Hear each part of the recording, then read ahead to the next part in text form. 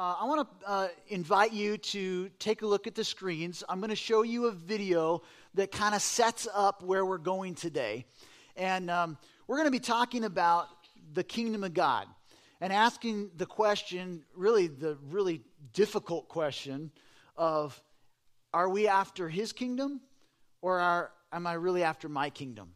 And this video is a little bit longer than we would typically play. It's a 6-minute video, but it's really good, and it sets up this whole idea of God's kingdom and what that looks like for God's space, the kingdom of heaven, to intersect with our space, the kingdom of earth. So take a look at the video screens, and we'll go from there.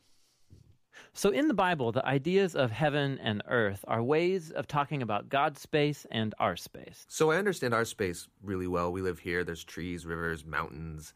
But my understanding of God's space gets a little fuzzy. And what we do get in the Bible are images trying to help us grasp God's space, which is basically inconceivable to us. So these are two very different types of spaces. Yes, they're different in their nature.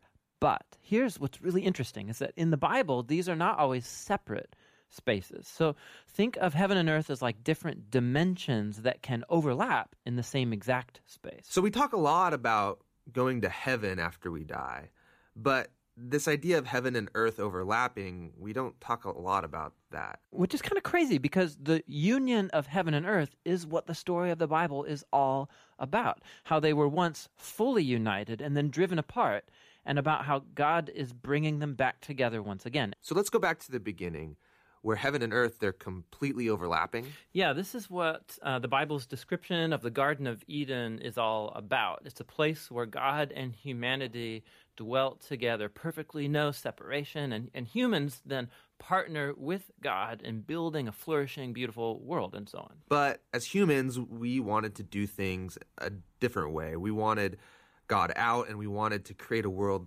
apart from him. Yeah, so we have these two spaces now. And the Bible actually uses lots of different kinds of words and phrases to refer to these two spaces to make a clear distinction. So you've said that these spaces can overlap, though. So explain how that works. Yeah, this is where we have to start talking about temples.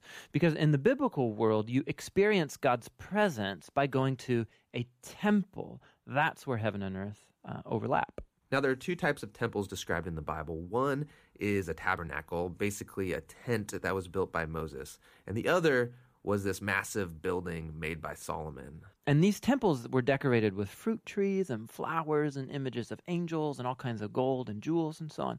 And these are designed to make you feel like you're going back to the garden. And at the center of the temple was a place called the Holy of Holies, which was like the hot spot of God's presence. Now we can go and be with God again. But not so fast, because the temple also creates a problem. So God's space is full of his presence and goodness and justice and beauty, but human space is full of sin and injustice and the ugliness that results. So how do these spaces overlap if they're so different and they're in conflict with each other? This was resolved through animal sacrifice. Yeah, that's kind of weird. What do animal sacrifices have to do with this? Yeah, the idea is this. Animal sacrifices, somehow they absorb the sin when the animal dies in your place. And it creates a clean space, so to speak, where you are now free to enter into the temple and be in God's presence. Okay, so if I'm an Israelite and I live in Jerusalem, I might be able to be in God's presence. But you said the story of the Bible is all of heaven and earth reuniting. Right. So we have to keep going in the story where we come to Jesus in the New Testament. And in the Gospel of John, we hear this claim that God became human in Jesus and made his dwelling among us. Now, this word dwelling is really curious. It means he set up a tabernacle among us. And so what John is claiming right here is that Jesus is a temple. He is now the place where heaven and earth overlap. What's interesting about Jesus is that he isn't staying in this safe, clean space. He's running around, hanging out with sinners. He's healing people of their sicknesses and forgiving people of their sins. He's basically creating little pockets of heaven where people can be in God's presence, but he's doing it out there in the middle of the world of sin and death. And he keeps telling everyone that the kingdom of heaven is at hand. And he even told his followers to pray regularly that God's kingdom come and that his will be done here on earth just as it is in heaven. But a lot of people are threatened by Jesus and they kill him, which seems to spoil this whole plan to reunite heaven and earth. But we have to go back to a scene earlier on in Jesus' story where John the Baptist saw Jesus and said, "Behold, this is the Lamb of God who takes away the sin of the world." So Jesus isn't just talked about as being a temple, he's also talked about as being the temple sacrifice. Yeah, so the cross is now the place where Jesus absorbs sin to create a clean space that is not limited like animal sacrifices. Jesus' sacrifice has the power to keep spreading and reuniting more and more of heaven and earth. And this is all really great, but it leaves one big question in my mind, which is, what happens when I die? Don't I just fly over to God's space to be with Jesus? Yeah, so a few times in the New Testament, we learn that Christians will be with Jesus in heaven after they die, but that is not the focus of the Bible story. The focus is on how heaven and earth are being reunited through Jesus and will be completely brought together one day when he returns. So in the book of Revelation, we get this beautiful image of the Garden of Eden, now in the form of a city, coming to end the age of sin and death by redeeming all of human history in a renewed creation. And God's space and human space completely overlap once again.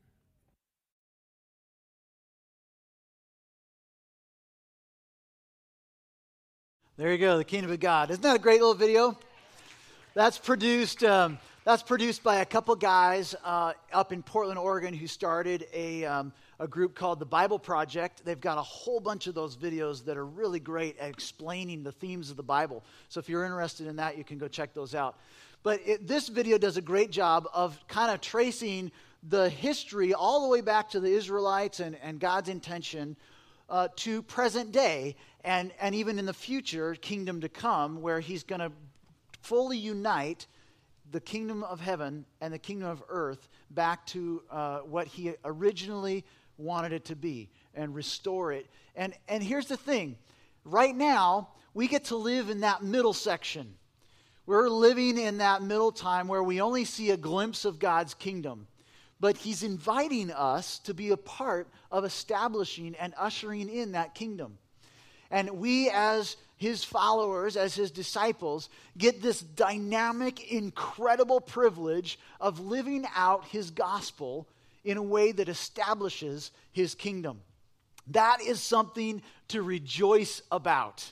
And so this morning, we're going to celebrate and we're going to rejoice that God is asking us to represent his kingdom and establish that kingdom. But we're also going to look at how we do that.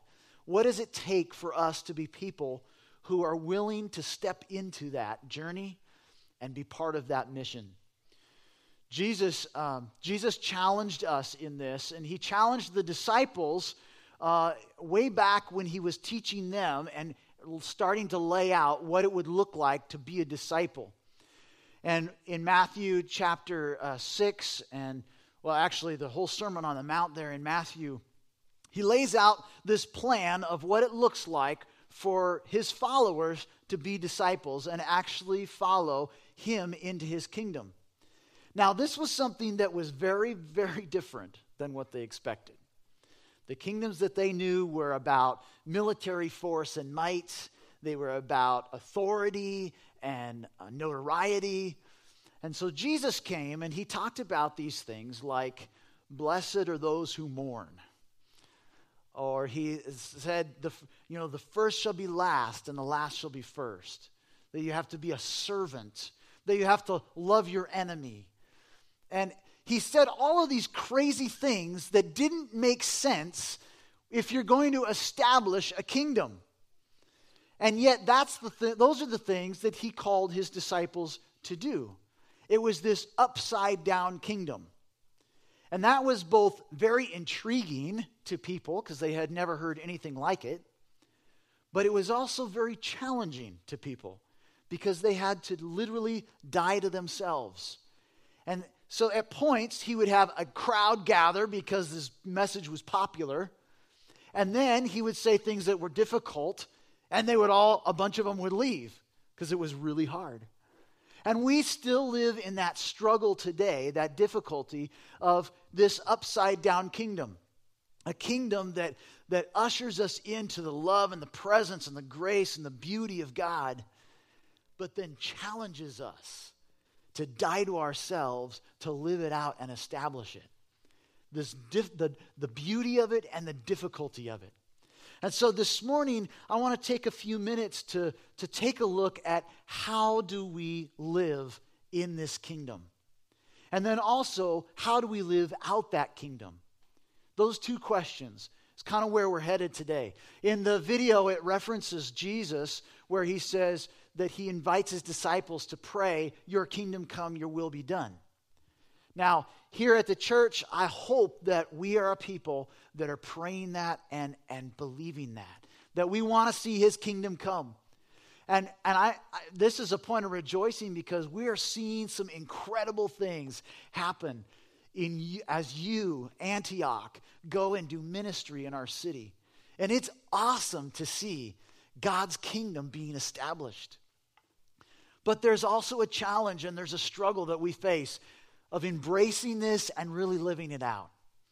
And so this morning, I want to read for you the Lord's Prayer in Matthew chapter 6. You can turn there if you have your Bible with you. We're going to walk through this together and look at the words of Jesus to us, instructing us how to live in his kingdom. Now, Jesus doesn't focus in here necessarily on practices. This is the beauty about this scripture, about the Lord's Prayer, is that it is both prescriptive and descriptive. Here's what I mean by that. It's prescriptive because it prescribes to us a way to pray. But God's kingdom is not just about practices. See, when we think about living in God's kingdom, we want to revert sometimes to the spiritual disciplines. Okay, how do I pray? Am I in the Bible enough? Am I worshiping? Am I fasting? Am I tithing? Do I receive communion? Like, those are Christian practices. Those are things that we do that are deeply meaningful to our faith journey. But that is the result of a value system. Those aren't the things that create the value system. And so embedded in the Lord's Prayer is not only the prescription of practices and ways that we should pray, but they actually describe postures that kingdom people take. And so disciples are people who take the posture, who can pray these things. And so if these things aren't your prayer, maybe you need to adjust your posture in your life to embrace a different value system, a value system that God has for you. So let's take a look at this, read through this, and we'll describe that as we go. So it starts off, it says, verse 9, "Pray then like this." Okay, that sounds like practices, but again, it's that multi-layered. First thing, "Our Father in heaven, hallowed be your name. Your kingdom come, your will be done on earth as it is in heaven. Give us this day our daily bread and forgive us our debts as we also have forgiven our debtors. And lead us not into temptation, but deliver us from evil." It's beautiful. And scholars have taken a look at this and they have analyzed all of the different elements and the order in which it's given. But here's the key. These are principles to live our lives by, not just a formula by which we pray. So in here is our principles or postures that we need to embrace to live out these kingdom values. So what are these postures that help us live in the kingdom of God? Let's take a look at these. The first one is surrender instead of control. Surrender instead of control.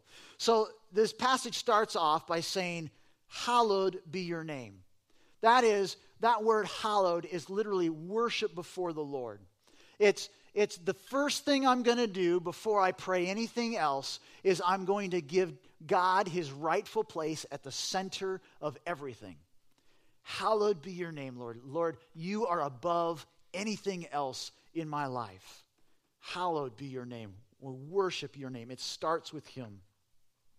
He has the central place. And then it moves from that into verse 10, and it says, your kingdom come, your will be done. So this is the hard part, is we don't like to surrender. Surrendering doesn't come easy or natural, but control sure does, doesn't it? We love to control things. Control is really easy. And we will control even the most minute things that we can. And we love, we will revel in the little things that we can hold on tight to, and it gives us an anchor of security. But we've got to be people who surrender before the Lord. Now, in Bible college, I lived all 4 years of college in the dorms. And as young, immature men will do, some ridiculous things took place in the dorms. And I remember one particular contest that we did, me and a bunch of the guys in the dorm. Someone's great middle-of-the-night idea was that it would be great to have a contest to see who could wear their underwear the longest. I know, it's disgusting. Now, I don't know what kind of Christian righteous activities were happening in the girls' dorm, because none of us had dates with the girls.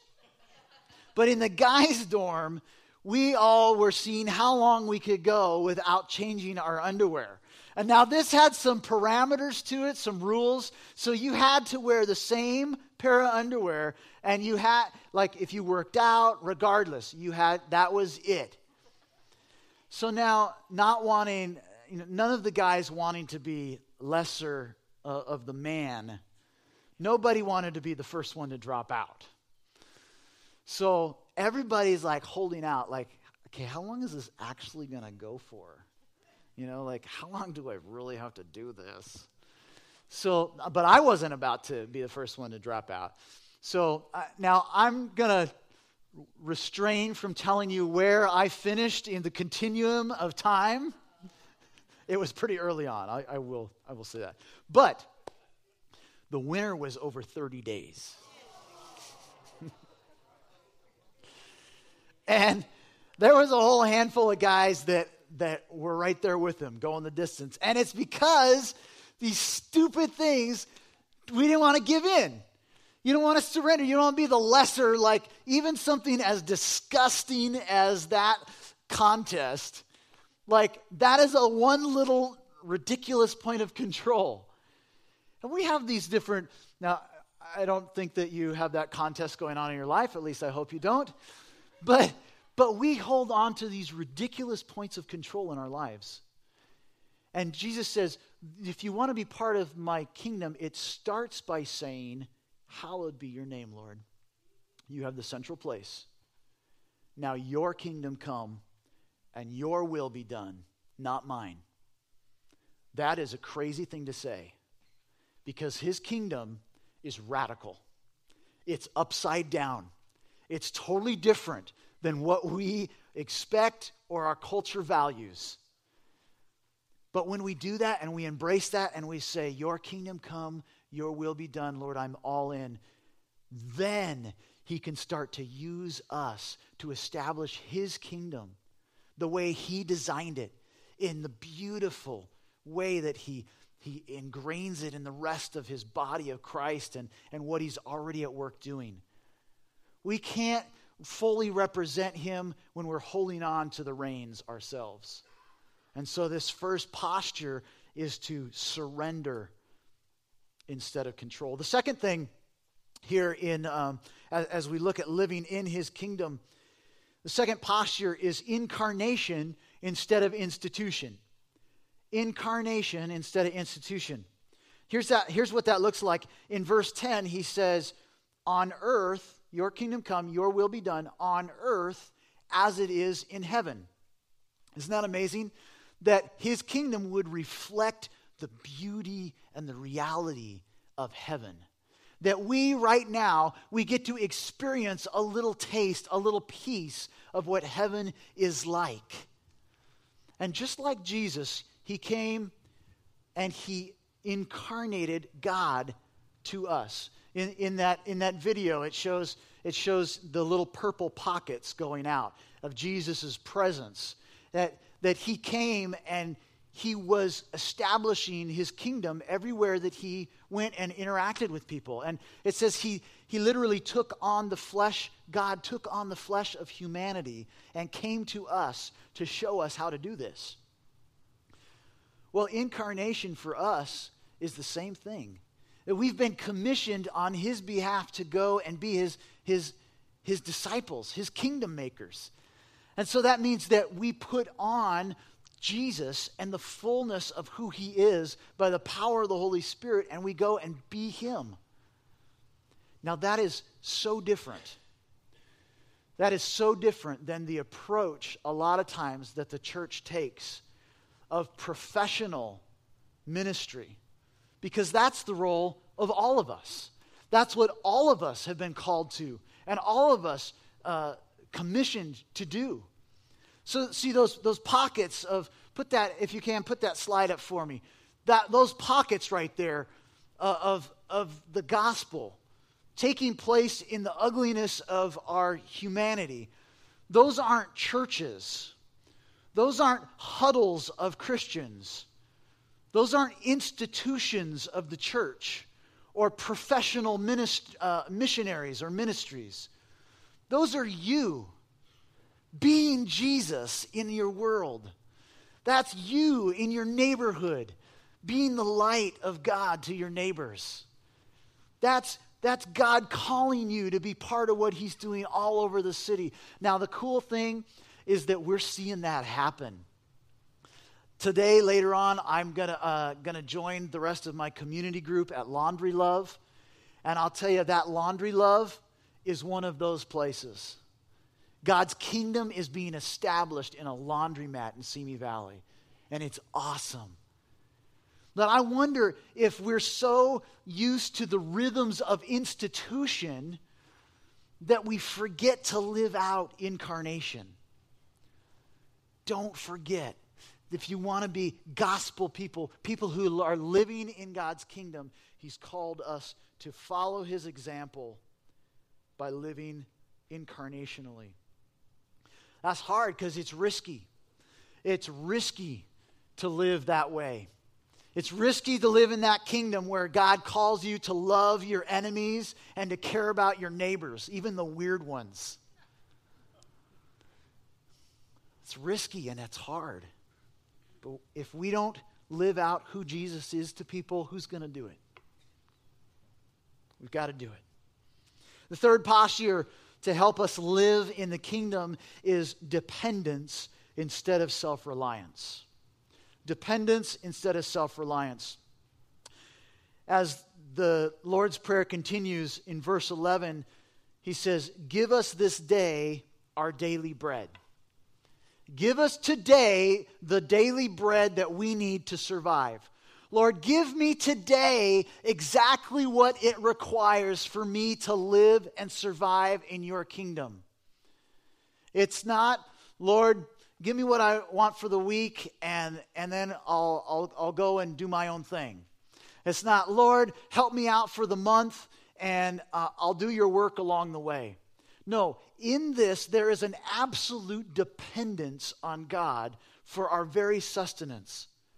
Now, this is reminiscent of Israel wandering the wilderness, right?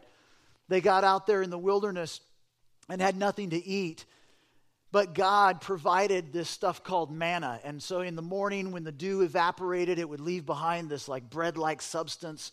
And they used that as their nourishment for the 40 years that they were in the wilderness. And here was the thing about manna, is they could not collect it. God would not let them collect it for the next day. If they tried to hoard it or save it, it would rot. It had an expiration date of 1 day. And that meant that the nation of Israel they were forced to depend on God for their very existence, for their very life. And Jesus is saying, if you want to be people who are living in my kingdom, you're going to have to depend on me. You're going to have to depend on me for your very existence and all of who you are in your life. You're not going to be able to depend on your talents, your gifts, your job or your income, your comfort, your family. You're not going to be able to depend on any of those things. I want you wholly dependent on me. I want you lean and mean so you can accomplish my will in this world. And the beauty of that is that just like Israel experienced, we get to see God faithfully show up every time. We get to see him bless us and use us to do incredible, incredible things. That has been the story of this church.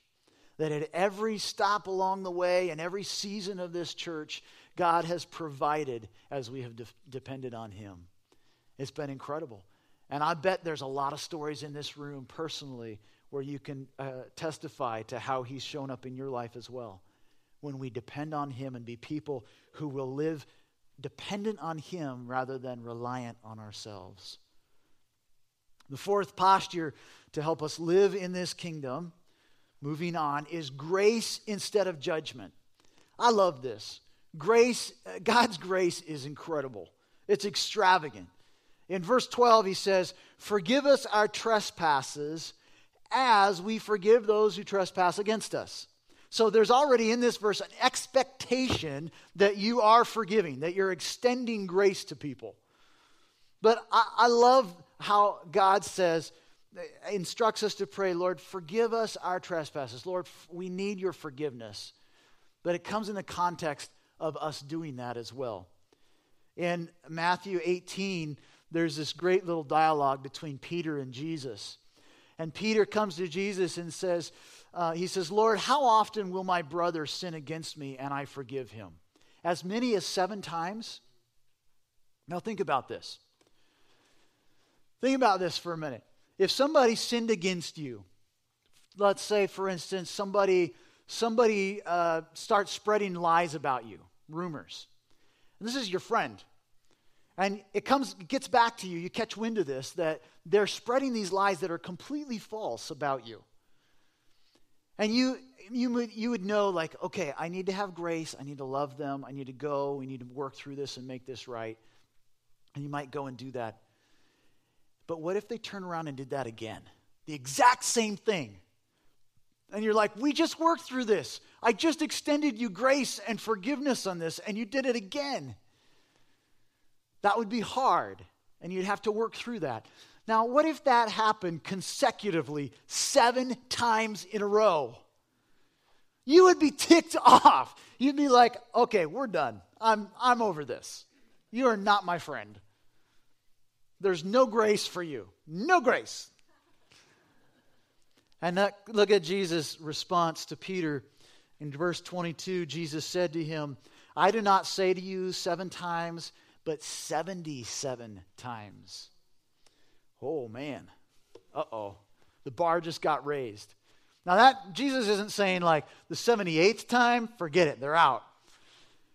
He's driving home the point that, look, in God's kingdom, the grace is extravagant. It's ridiculous. And that's the kind of grace-filled, loving people that get to represent his kingdom. Because if we're representing the kingdom of heaven, oh man, how many times has God forgiven you for sinning against him? It's probably a lot more than 77, right? Absolutely. And so if we are people who establish God's kingdom and get to represent that, then there's no room for judgment. There's only room for grace. Now, listen, that doesn't mean that God calls us to be a doormat or to be abused. He never expects us to be abused by other people. but he does expect us to love people and accept people and extend grace to people. And I wonder, as the church, as the body of Christ has kind of this stigma as judgmental people, I wonder if we could get over that and have the reputation of being grace-filled people. I wonder that if somebody walked in the door this morning and looked weird and acted strange and was completely different than us, if we could love them, or if we would be kind of staring at them out of the corner of our eye and keeping our eye on them, and developing this whole storyline for them in our minds of what their background must be. I wonder if we can make the leap and be people who just are full of grace and just be people of Jesus to people. That's what it looks like to live in God's kingdom, that we're filled with grace instead of judgment. The final posture to help us live in his kingdom is vulnerable instead of hardened. Boy, they don't get any easier, do they? Vulnerable instead of hardened. So in verse 13 of the Lord's Prayer here, it says, "And lead us not into temptation, but deliver us from evil." So now the focus here is on our own vulnerability and dependence on God. It says, lead us not into temptation. Now we know from the book of James where it says that Jesus will not tempt us. He doesn't tempt us to do evil, but he will test us and lead us through seasons where we are tested. And so Jesus' point here is that we need to know in ourselves where our weaknesses are, where our temptations lie. We need to be self-aware about our weaknesses.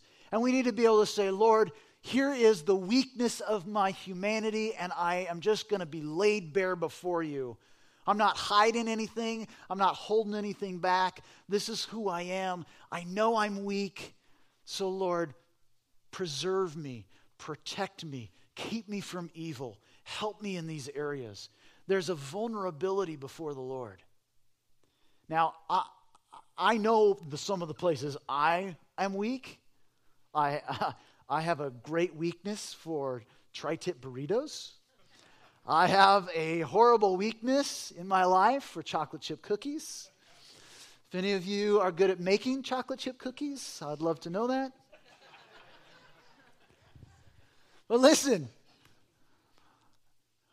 we've got to know our weaknesses in the depths of who we are. Say, Lord, this thing about judgment and grace, that's really hard for me. So God, I give that to you. I give it to you. Lord, I need you to preserve me and protect me and keep me from evil in that area. We've got to be vulnerable before God. But here's the other thing. It also requires that we're vulnerable before other people. And that's sometimes even harder. Because we gotta lay ourselves open for people to see the ugliness of our own sin. But the beauty of being vulnerable before people is that people then get the opportunity to see God redeem it and restore it. And what a testimony that is. What an amazing way that God establishes his kingdom through our pain and our weakness. Job is like the poster child of God's testing, right? This poor guy endured everything. He got his family stripped away, his riches stripped away, everything stripped away from him. He was a righteous man, and he was a God-fearing, loving follower of God. And as God stripped things away, he came to the Lord and in his own righteousness, and he said, okay, Lord, what's up here? He searched his heart. He said, Lord, I'm bare before you. I want to be searched by you. Lord, you know the weaknesses of my heart. If there's anything that I've done, I want to know it. I'm an open book. And he even went to his friends, and he was vulnerable before them and said, look, if you've got some insight into what's going wrong here, I need to know it. And we've got to be people who are willing to be vulnerable about our own weakness and allow God to use those points in keeping us from evil to be a witness for his kingdom. Because that's one of the most powerful things. Boy, it will change the dialogue and it will change the atmosphere of a room when you're serious about what you've been through in your life. It changes things. People feel free to share their own struggles and hurts. Last thing here, the final posture to help us live in this kingdom is, sorry, that was it. That was the last one. But here's the thing. Living in God's kingdom requires these postures. It requires us to live out these ways that God calls us to live as his disciples. But here's the thing about God's kingdom. You can't just live in it. You can't just live in his kingdom. We have to live out his kingdom. We have to be people who do something with it. We can't just huddle as the church and enjoy each other's company. We can't just come together on a Sunday and worship and leave and go about our business. Unless you're living out God's kingdom, you're not really living in God's kingdom because it's a package deal. It's like your username and password. Have you ever filled in your username and then you start going through the list of your passwords? Invalid, and you're like, oh, great. I've got like 1 million different variations of the same password. You know what I'm talking about? You get to the bottom of all of the possibilities of your password and you're like, well, maybe the username was wrong. And so you put in a different email address and you start at the top of the list and work down. It doesn't work and you're like, oh, it must have been the username. I go back to the original one, start the list again. It was the first one and you misspelled it. Has that ever happened to you? Unless you have both pieces of those information, your username and your password, you're not getting into that account. God's kingdom, it works the same way. This is a package deal. You don't just get to come to God's presence and soak it all up and enjoy without living it out and doing something with it. And so we've got to be people who live this out. So how do we do that? How do we live out God's kingdom? How do we live it out in a way that other people experience it and it establishes his presence? Well, number one, we've got to be desperate. We have to be desperate. Now, that's not like a formula. That's not a 1, 2, 3, do these things and you'll be living out God's kingdom. That's a real value, like vague level thing, right? But that's where it starts. And I got to tell you, I've been in kind of a 2 or 3 year process where God has really had to work in me a new heart for people and a fresh desperateness for his kingdom. I want to tell you, I want to be desperate for him. I want to see my condo complex know Jesus Christ. I want to see our city won to Jesus Christ. Wouldn't it be incredible if this valley was known that that's the valley just over the hill from LA that is crazy on fire for Jesus? I want to be desperate for that. I want to long for Jesus' presence to be established here. And I think that he longs for that too. He longs for a people. He's desperate for a people who would say, that's me. That's my calling. That's what God's called me to do. Nothing will get in my way. I want to be desperate for you, Jesus. That's his kingdom being established.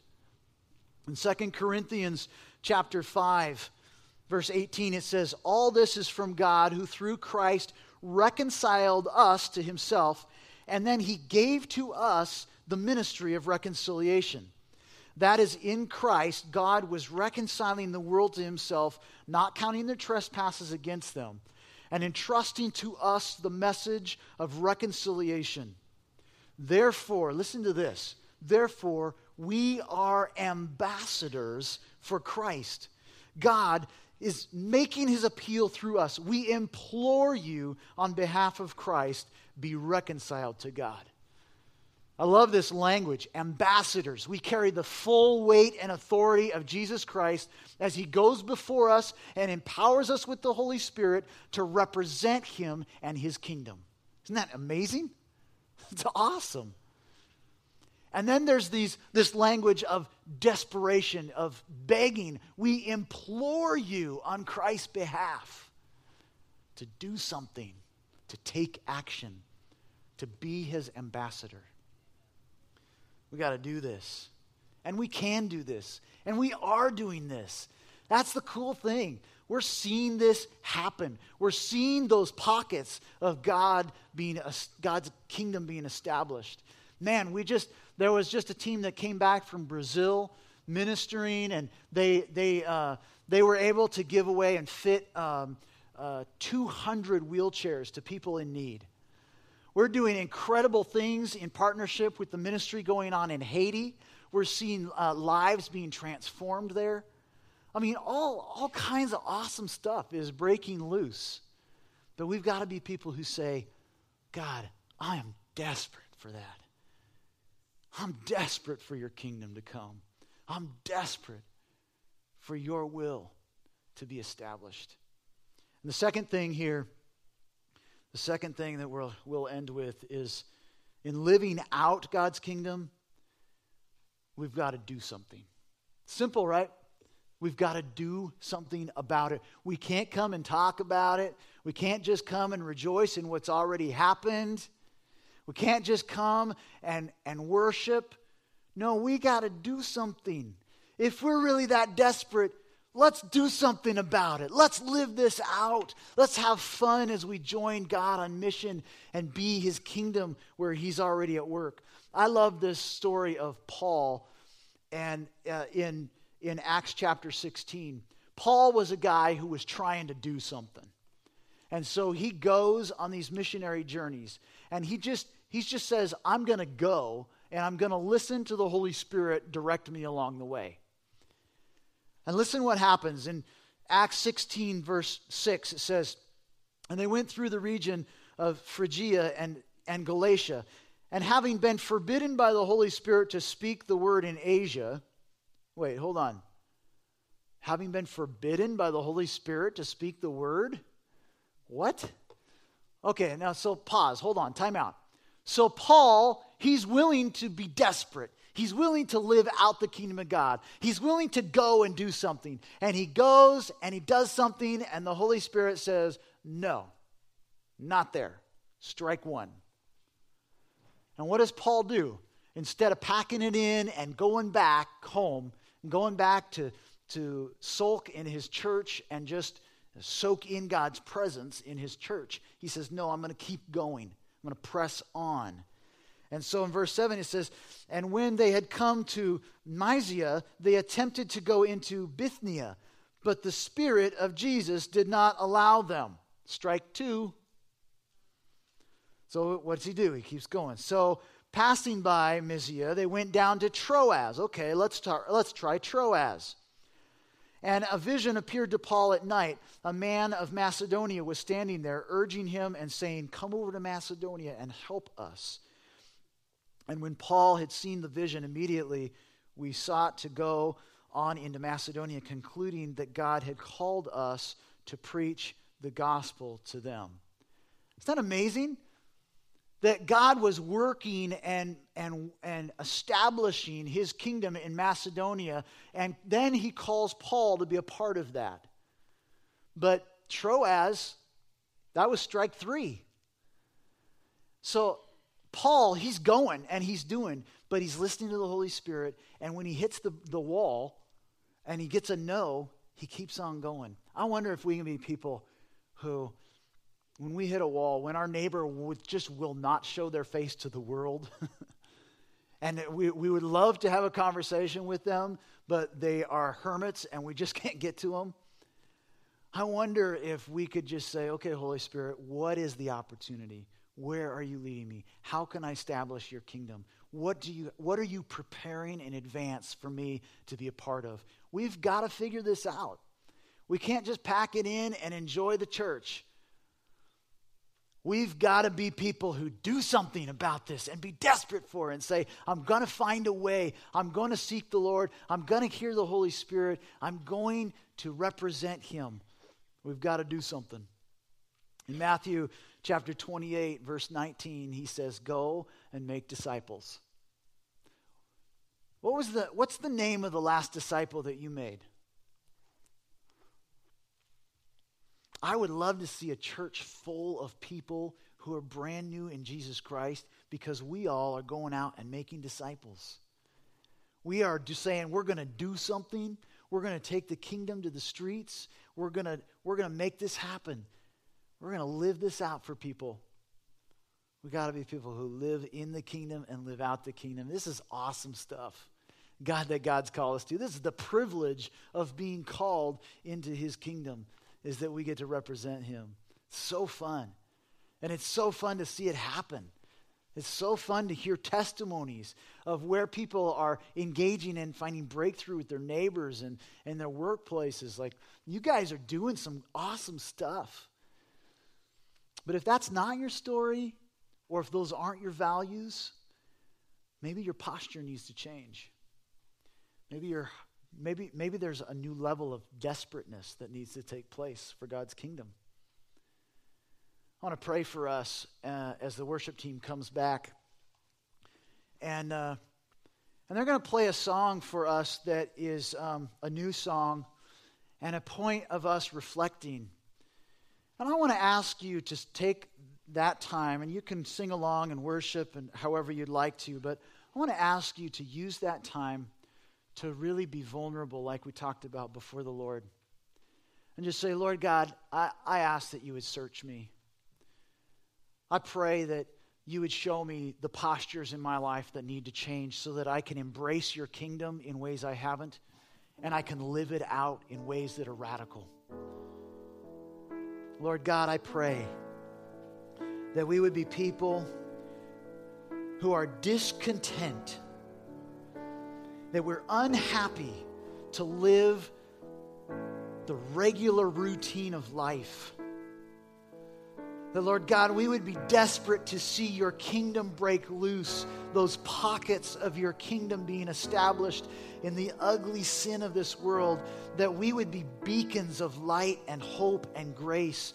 Lord God, I pray that you would bring your upside down kingdom and just deposit it in our hearts. That we would take on this value system that says, Lord God, at any cost, your kingdom come. No matter what it takes, your will be done. God, use us. Like Isaiah said, here I am, Lord, send me. May I be about your kingdom. Examine us, Lord Jesus. Reveal to us by the power of your Holy Spirit those places that need to change, and begin that work this morning. In Jesus' name.